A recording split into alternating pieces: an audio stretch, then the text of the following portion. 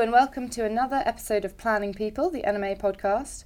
I'm Natasha Turner, NMA's features editor, and this week we're looking at the gender pay gap reporting requirements. So firms with more than 250 employees were required to publish their first gender pay gap reports by 4th of April last year, and that deadline is coming around again for the second time of the reporting requirements. So what does all this have to do with advice firms? Well, here to explain everything is Innes Miller. Innes is a former head of business services at Standard Life, but he now directs paygaps.com, which does diversity and gender pay gap analytics for companies large and small. So thanks for being here with us. How are you doing? Very well, thanks. Good. So to start off, this is something that Ollie, I hear, enforces. We're going to start with a little quiz. It's meant to be quite fun. We'll see how that goes. Sure. I don't know what these questions are. Ollie has set them, so we will see. So he has based this around the 4th of April, because that was the deadline last year. Great. So this quiz is all based on things that happened on 4th of Aprils. Oh my gosh. Yeah, it's a little bit obscure. We'll see how it goes. So the first question, it says 4th of January 2000. It was the millennium. He's written, this is so Ollie. It was a time of hope, a time of achievement, a time for radical ideas and partying. On the 4th of January 2000, Catherine Hartley said she was absolutely elated to have completed what challenge? I also didn't know this. Catherine Hartley. Yeah. Did she cycle around the world on her bike? No, but that's a good guess. Her and Fiona Thornwell became the first British women to reach the South Pole. Ah, okay. So there we go. I don't think they're all quite in the same gender ilk going on from here. But anyway, okay. Question 2. So the 4th of April was a very important day for which multi-billionaire computer magnate? Could that have been Bill Gates? It was, yeah. 4th of April 1975. Bill Gates and Paul Allen established Microsoft. I see why these put this in. He said Microsoft published a gender pay gap report last year for its UK operations, saying that for every £1 earned by its male employees, female counterparts earned 99.8 pence at the same job title level, which isn't the worst. It's not. Right? But I suspect they've used a completely different methodology to the UK one, but we'll come on and talk about that. We'll come on absolutely. To that. All right, let's burn through this quiz. Okay, birth question. Which Australian actor, sadly no longer with us, was born on 4th of April 1979? Oh, he's put a clue. He was the Joker. He was born in 1979, Australian actor. Gosh, I'm not massive on films. I'm going to have to pass on that one. He was also, he was in 10 Things I Hate About You. Not the most feminist film for Ollie to film, but anyway. The Dark Knight. I can't think of that. Heath Ledger. Heath Ledger. Heath Ledger. Yeah, of course. Yeah. Yeah, okay. There we go. Gosh, right, 2 more. Another birth question. American civil rights activist, author, poet, actor and director, she said, if you don't like something, change it. If you can't change it, change your attitude. Who was she? Wait, who wrote Who Was She? Wait, what? Okay, we'll cut that out. Who was she? I've got absolutely no idea. It's Maya Angelou. Okay. Which apparently she was presented by Barack Obama with the Presidential Medal of Freedom in 2011. Good achievement. So there we go. And last one, before we get on to the real meat here. 4th of April 1983, the American space shuttle made its maiden voyage into space, but how many women were on board? It's a trick question. None. There were none. Yeah. Okay, so fun fact, apparently the first female crew member came later that year, who was Sally Christian Ride in the STS-7 mission on 18th of June. Okay, all right. There we go. Anyway, Good. So got one of those right, that's fine. But moving on, we are talking today about the Gender Pay Gap Report. Just so anyone who maybe hasn't been paying attention over the past year, could you just summarise what is the gender pay gap and what are the reporting requirements? Yeah, sure, absolutely. So the reporting legislation was passed in early 2017 by Parliament, And organisations had effectively just over a year from when it was passed in the middle of February in 2017 to prepare their gender pay gap reports. And as you mentioned, gender pay gap reporting applies to any organisation, public or private sector, with more than 250 employees. At the time, interestingly, the government didn't quite know exactly how many companies and organisations would be required to report, and numbers kind of fluctuated from between 9,000 and 13,000. Gender pay gap reporting, I think importantly, is not about equal pay. And even today, there are still quite a few people out there, and even journalists for that matter, who actually conflate it. They get it kind of mixed up. And What's I think a simple distinction between the two? So equal pay is if you and I are doing the same job, okay, and I am getting paid £10,000 a year more. That is actually illegal. It has been since 2010 when the Equal Pay Act came into being. The gender pay gap is about something quite different. It is about the representation of women primarily within senior positions in organisations. And really what the government is trying to do is to expose the fact that many organisations do not have the structures and processes in place to allow women to actually make the best of their careers. And one of the big sort of blockers that we'll come on and talk about later on is what many people sort of consider or sort of call the motherhood penalty. So you get to a point in your life and you want to have family, you want to have children, you come out of the workplace, you might be out for might be 9 months, but in a lot of cases that can be more than that. And of course, things move on during that time. So there's a big question around, okay, well, how as a female, if you're in that situation, how can you stay engaged? How can you actually make sure that your employer is actually helping you and providing you with the best chance that when you do return to work, your career will be able to continue as was before, given all of the extra responsibilities and challenges that family life brings. So gender pay gap reporting really has been about highlighting organisations where there is a big gender pay gap and where they really need to sort of think quite seriously about what they can do to then actually close that gap. And there are a number of ways in which that can actually that can actually happen. So it is important. I think the other interesting point about it is that the government themselves could actually have published this information, right? They already have this data. So the way that the ONS works, the Office of National Statistics, is that they also publish gender pay gap data. And where these numbers come from, that data comes from, is from PAYE. So every 1 in 14 employees, they will take the data from that employee and then they will put together their analysis and put together the data. The reason for constructing the gender pay gap reporting methodology in the way that they did was because they wanted organisations themselves to take responsibility, to engage with it, to look at the data and to understand why their numbers were the way they were, and to encourage conversations within the boardroom and among executives to actually say, right, okay, well, this is our position. Actually, it really doesn't look that good at all. What are we going to do about it? So it was very much about trying to sort of encourage them, as I say, to take responsibility and to think about what they would then need to do to change. And so we're nearly coming up to the deadline now for the second year of reporting, and the FT reported in December.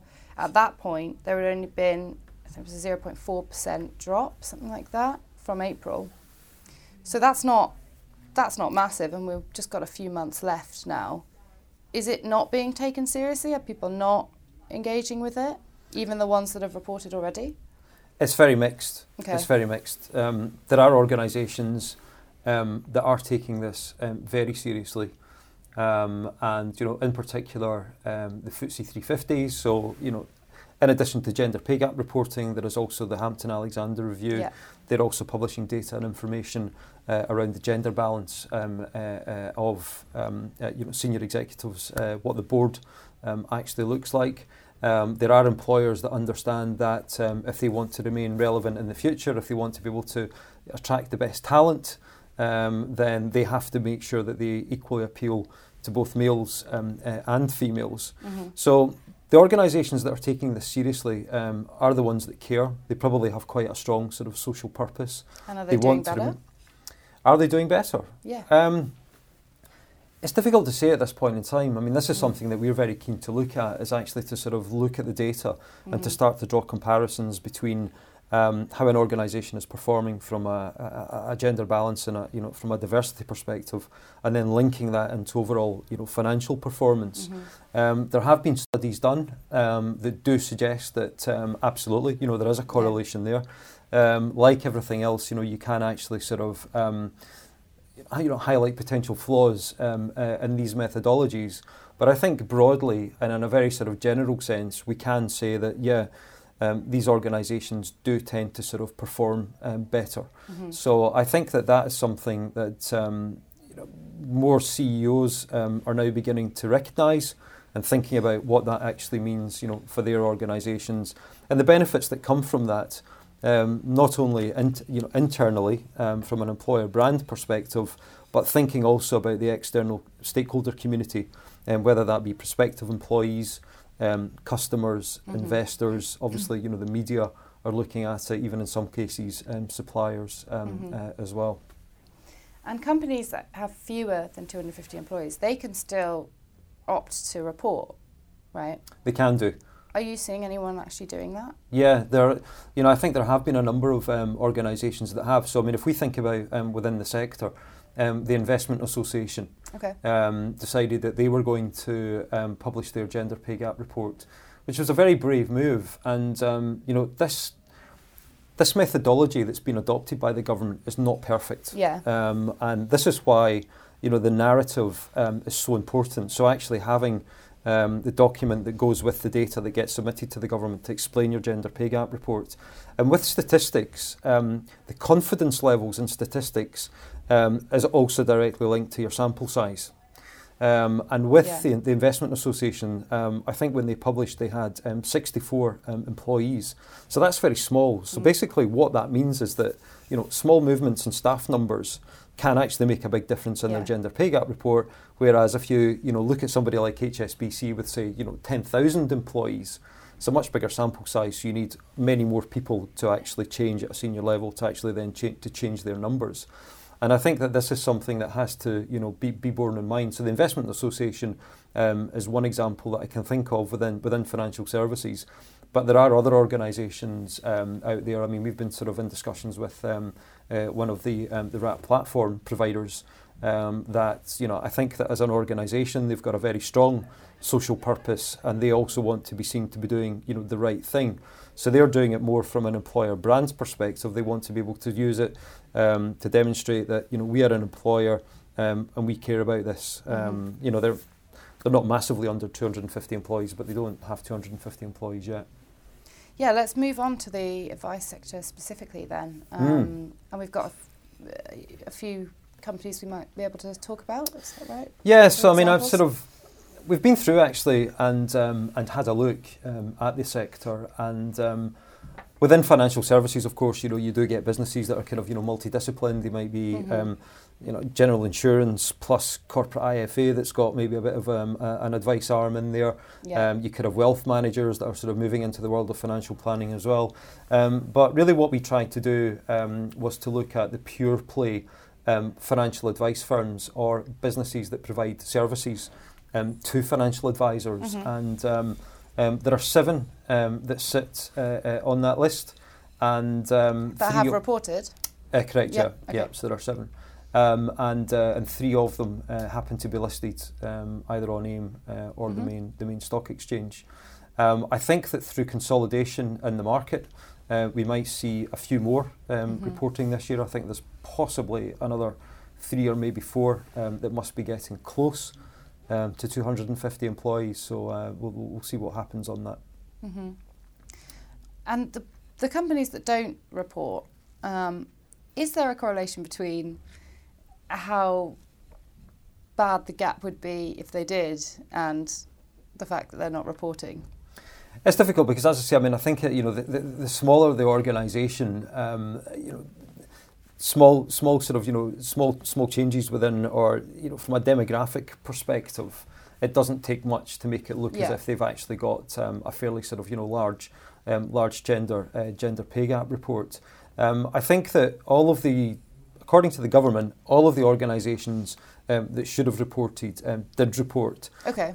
So I think that they see this very much as being a great success. Okay. Even although they have been very limited actually in terms of what they've been able to do if organisations don't report. Mm-hmm. So if an organisation doesn't report, then actually they could take them to court and they could fine them. That process is expensive. It takes quite a lot of resources. The responsibility for that right now lies for the Equalities and Human Rights Commission, and in all honesty, they're probably not in a position to do it. So they've sort of been relying sort of more on letters, warning letters. You haven't reported, you must report, but also the media has also had a huge, an important role to play in all of this. And there have been a number of publications out there that have been fairly consistent, or they were last year certainly very consistent on reporting on gender pay gap performance. And the Financial Times, the Guardian, and the Sunday Times, with in addition to a whole load of other publications. But if I could pick these three in particular, ran some very good and detailed analysis on the gender pay gap numbers. And they actually highlighted a number of organisations that have submitted improbable data. So that is one of the things that we have been seeing, is that companies have just basically been sticking in any old number. Really? Absolutely. Any in financial services? It's a good question, actually. I mean, I could sort of fairly quickly and easily do that analysis to see if there are any, but I can't think of any off the top of my head right now. One thing I would say is that I think financial services, because financial services companies operate in a regulated environment, they're quite used to having to deal with regulation. Yeah. So they've already got people who can take responsibility for the reporting. Yeah. There are some sectors where the quality of the reporting has been consistently poor, and it's within sectors where the organisations are typically poorly managed. Well, I was going to say, actually, I mean, how much of a workload is it, or how much of a drain is it on businesses? But I guess if people have already got their compliance people doing FCA regulation stuff, then not so much, really. It can be complex. Okay. I mean, in situations where if it's maybe a group structure, for example, then you will have to do multiple gender pay gap reports. There might be situations where you've got salary sacrifice arrangements that have to be looked at quite carefully. I think the one that really caused a lot of kind of head scratching and debate last year was actually within limited liability partnerships, because partners were excluded. And the Big Four and a number of law firms, again, the press called them out and just said, why are you not actually reporting on your partner numbers? These are the highest earners within your organisation. And really, if you don't include them, then your data is somewhat kind of meaningless. And off the back of that sort of, that kind of media pressure, a number of them, all of the Big Four, and a number of the leading law firms, then actually republished the reports and included the partner numbers in that. So, yeah, but I think that within financial services there aren't, I can't think of any LLPs at the moment. So I've been quite interested in gender lens investing recently. So a form of impact investing where you put a sort of gender lens over it, right? Yep. Do you think this will have an impact on that kind, or even the broader sort of ESG or impact investing, if there's more knowledge about the gender structure of a company, easily accessible? Is that going to make any kind of an impact on looking to hold that company in a fund, perhaps? Yes, I mean, I think we're sort of, we are fairly sort of early stage. Yeah. There are a number of indices out there. Morgan Stanley Composite Index, they have an index. Bloomberg have one. Yeah. There's another organisation called Equilar, who also have one, and their data sits behind a number of sort of gender-themed ETFs. I think there are maybe about 6 out there in the market. We've also got Dame Helena Morrissey, L&G, who has her Girl Fund. And, we are beginning to see from investors much more interest in this from an ESG perspective. But it is very early. And the reason it's early is because the data just isn't there right now. And also, there is still quite a lot of scepticism around this.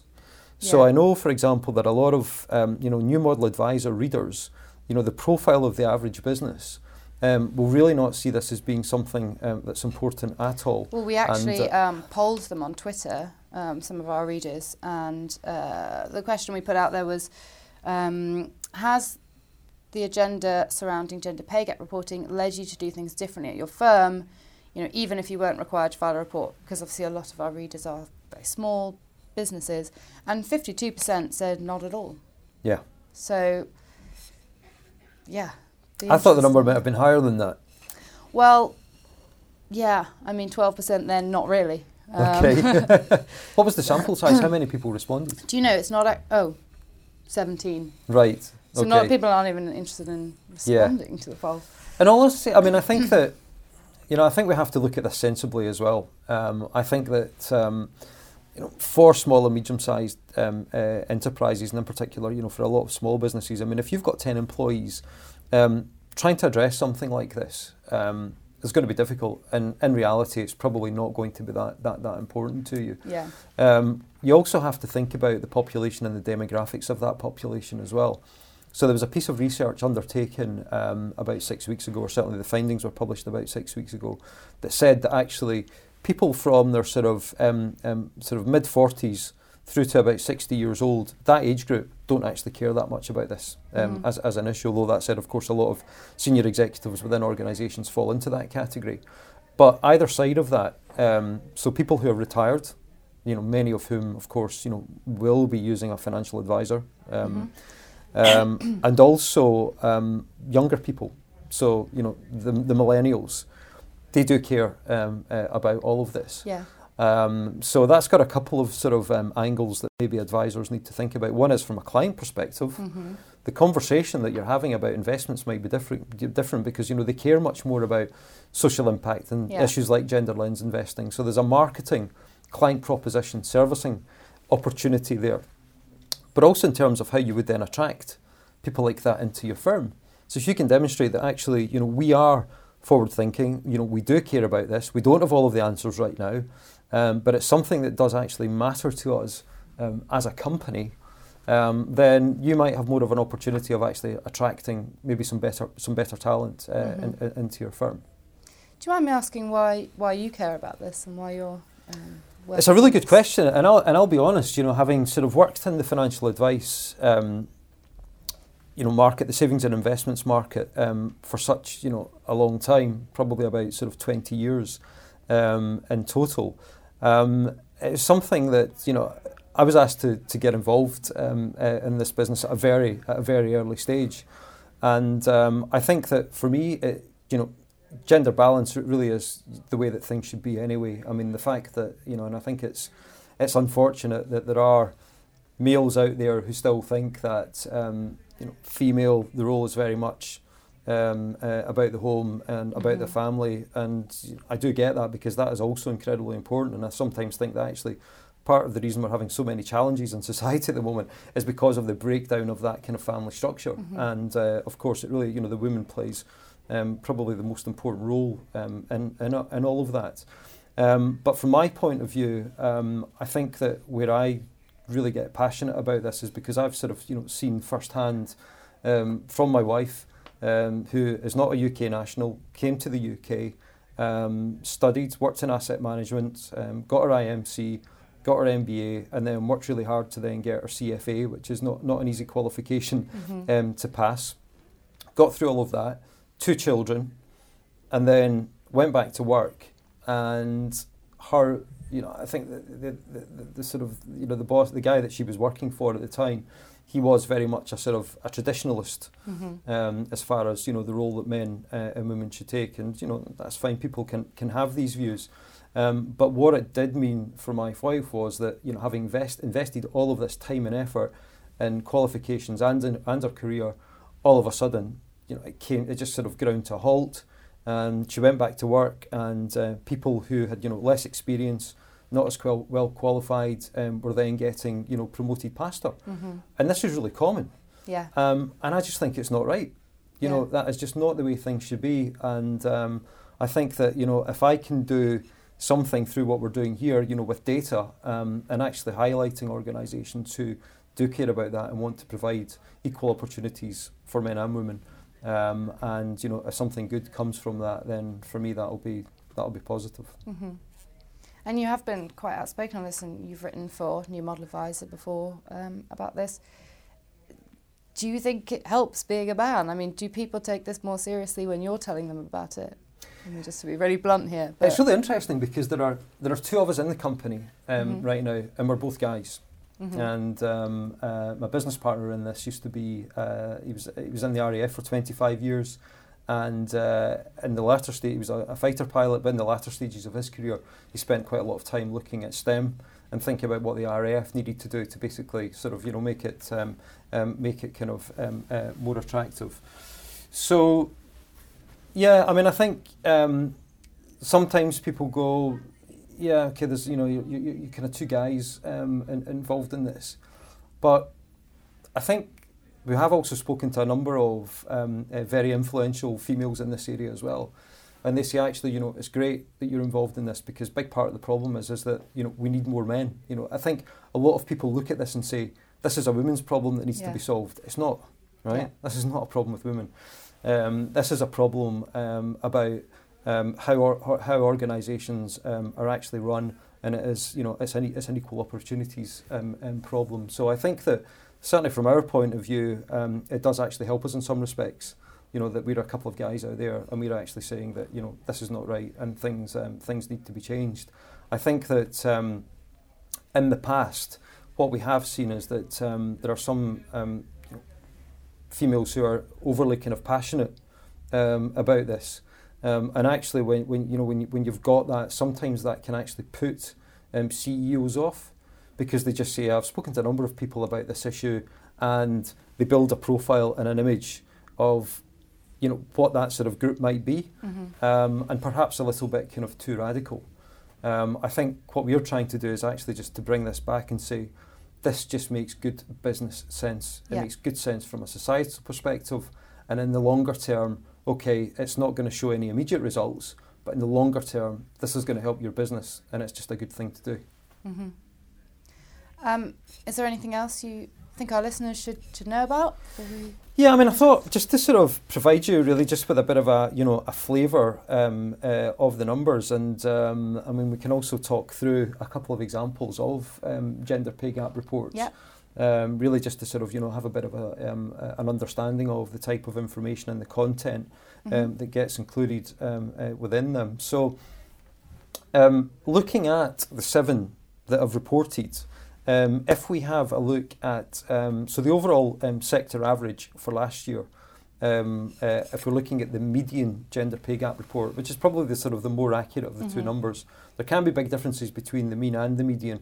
The mean, if you do get a big difference between the two numbers, then it means that you've probably got a number of male executives at the top of that organisation who are earning huge sums of money, and much more than anybody else, and that's why you can get big kind of variances in that number. So the median is probably a better number to look at. So the median gender pay gap within the advice firm across these 7 firms is 36.4%. Now that compares to an overall sector average of 22%. If we look at the bonus gap for the 7 firms was an average of 53.6%, again on a median basis, against a sector average of 13.2. Oh wow! So actually, the advice sector, and albeit we're talking about a very, very small sample here. Yeah. But across these firms, there is quite a bit of work that needs to be done.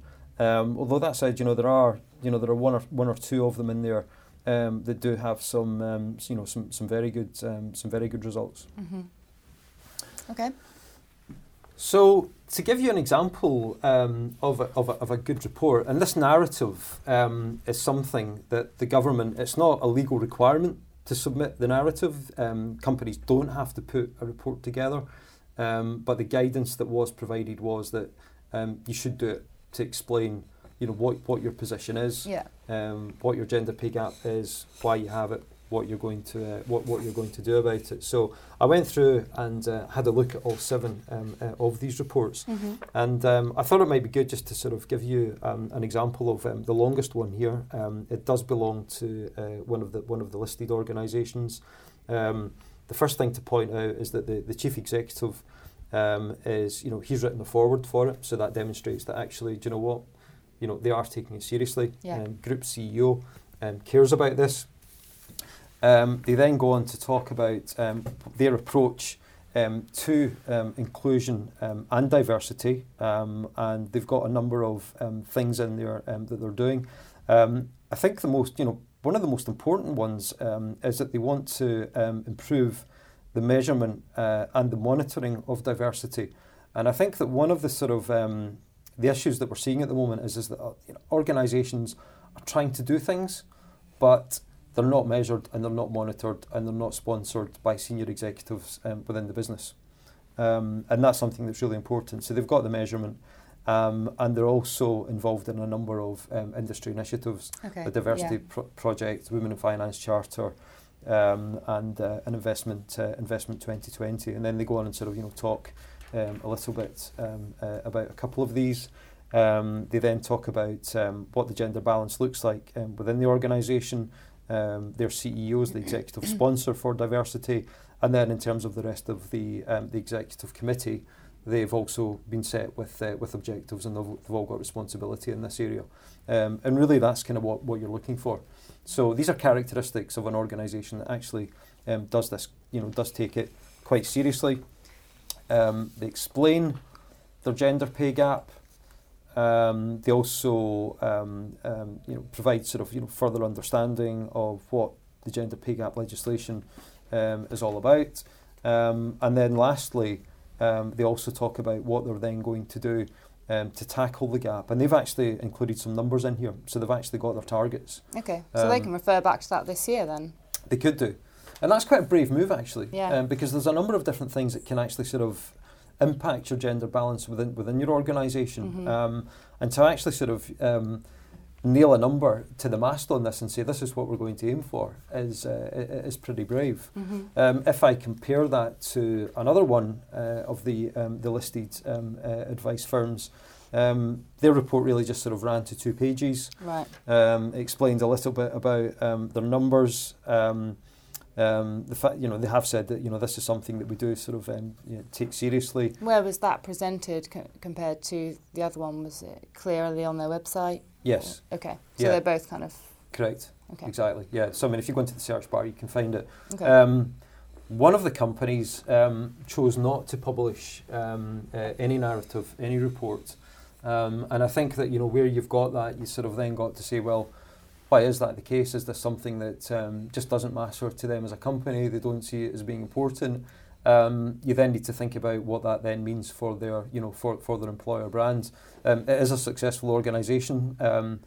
I think recently its performance has been pretty good. So maybe they just feel that actually, in terms of our future, it's really not something that's going to make a huge amount of difference to us. And even although we haven't been talking about it, it is still something that we care about, and we've got initiatives running in the business.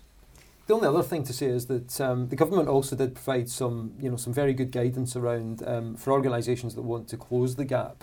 Okay. What are the things that and they undertook a very, very good piece of research actually, and they looked at all of the things that organisations were doing to understand what was working and what wasn't working. Mm-hmm. So there were a number of actions that came out with mixed results, and that was all largely based around training. And we see a lot of this happening where an organisation will say, right, we need to change what we're going to do. Right, we will organise training for everyone, unconscious bias training, diversity training. right? Like most training courses, you walk into the room, you learn about something, you walk out, it means something to you for a few days, and then you forget about it, and then you just kind of go back. Really, what you need to think about doing is an awful lot more than that, and things like, for example, introducing, mentoring programs, encouraging the uptake of shared parental leave, thinking about, returners and having a returner program. A big one is actually around the introduction of agile working. Okay. So this isn't working from home. Agile working is different to flexible working. Okay. So what you find in organisations is that you will have people that will take advantage of flexible working and those that don't. The people that take advantage of flexible working may also still find themselves at a disadvantage.